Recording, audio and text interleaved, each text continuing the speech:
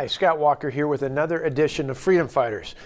My father used to say that the best Bible wasn't black or brown, it was red. That's R-E-A-D. The same goes for a copy of the U.S. Constitution, like the one I often carry in my pocket. It would be nice if more members of Congress had read one of these. We wouldn't be wasting our time on an unconstitutional impeachment trial. In fact, the entire impeachment process is a sham. Article 2, Section 4 of the U.S. Constitution says, quote, "The President, Vice President, and all civil officers of the United States shall be removed from office on impeachment for and conviction of treason, bribery, or high crimes and misdemeanors," unquote. It doesn't say anything about a former president. Article 1, Section 3 of the Constitution says, quote, "When the President of the United States is tried, the Chief Justice shall preside," unquote. It goes on to say that, quote, "Judgment in cases of impeachment shall not extend further than to removal from office and disqualification to hold and enjoy any office of honor, trust, or profit under the United States," unquote. Well, let's think about it. Donald Trump is no longer the president. That's why Chief Justice John Roberts is not presiding over the actions of the Senate. Plus, the judgment in cases of impeachment is removal from office and disqualification to hold and enjoy any office. The Constitution doesn't say either removal or disqualification. It says removal from office and disqualification to hold and enjoy any office. You can't remove someone from an office they don't currently hold. Read the Constitution, and you too can see that it does not allow what liberals are doing in the Senate, which is why Rand Paul was right to force a vote the other day on this sham. In the end, however, I think this will actually backfire on the left. You see, they are nowhere near the votes needed to convict, so this is all just grand political theater. In the end, the radicals on the left will be unsatisfied as they want Donald Trump's head on a platter. It's not enough that he is no longer in office. They want to ensure that he can never hold office again. What an elitist view. They believe that they know better than the voters. I also think that this will particularly backfire on senators in swing states. Imagine being a voter in Georgia or Arizona, where they just elected new U.S. senators who are up now for re-election in 2022. These voters heard these Senate candidates talk about the need to focus on addressing COVID, the economy, and help for our schools. Instead, their first month in office is focused largely on impeaching the president, who is no longer in office. This is the kind of stuff that makes people hate all the politicians in Washington, and understandably so.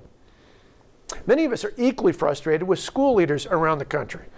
For all the talk about science, so many liberals continue to ignore the science that shows that students can safely return to school.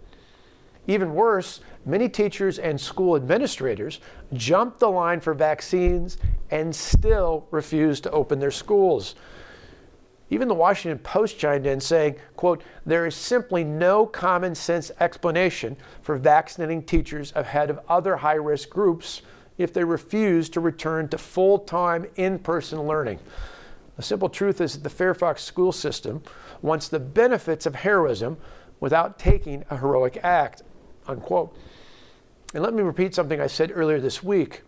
You're not an essential worker if you can't show up when it's essential. Then there's the story of Sarah Chambers, who is the area vice president for Chicago Teachers Union. She went on Twitter, she's a teacher who went on Twitter, I should say, to say it wasn't safe for teachers to return to the classroom. On the same day, she literally posted photos of herself on Instagram sitting by the pool in Old San Juan, Puerto Rico. My goodness, you can't make this stuff up. I know plenty of teachers who are eager to be back in the classroom, but the union is blocking the way.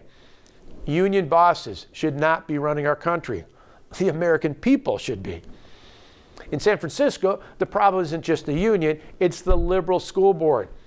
This week, they voted to change the names of 44 schools that were named after icons like Abraham Lincoln, George Washington, Paul Revere, and Thomas Jefferson. Ironically, the county has the worst record for black achievement in the entire state of California. Sadly, just 19% of the black students in the district can actually pass the state reading exam. Instead of wasting all this time on taking names off of schools, maybe they should be more worried that their students likely can't read the names on the sides of the schools in the first place. Now that is the racism of low expectations. And in Iowa, that's right, Iowa, Young America's Foundation exposed plans by the Ames Community School District for them to celebrate Black History Month using the Black Lives Matter at School Week of Action curriculum.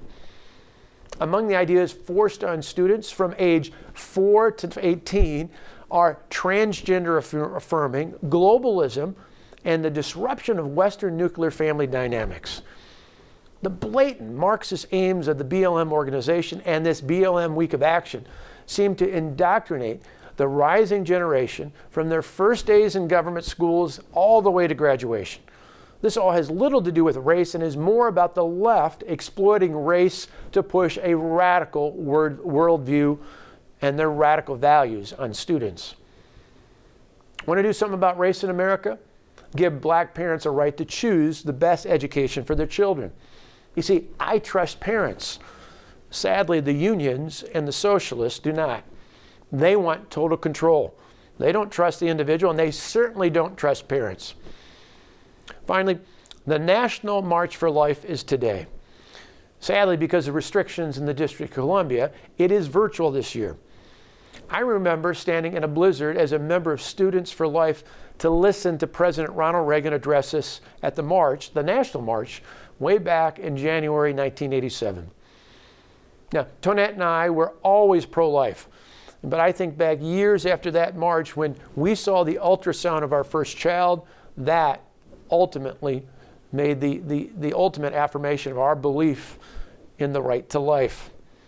We talk a great deal about science these days. Well, science clearly shows that an unborn baby is a human being. Abortion is not health care, it's murder. The pro-life cause is the civil rights movement of our time. At Young America's Foundation, we train young people to be defenders of freedom. And our Declaration of Independence clearly states that we are endowed by our Creator with certain unalienable rights, that among these are life, liberty, and the pursuit of happiness. Our liberties begin with life, and that is why we march.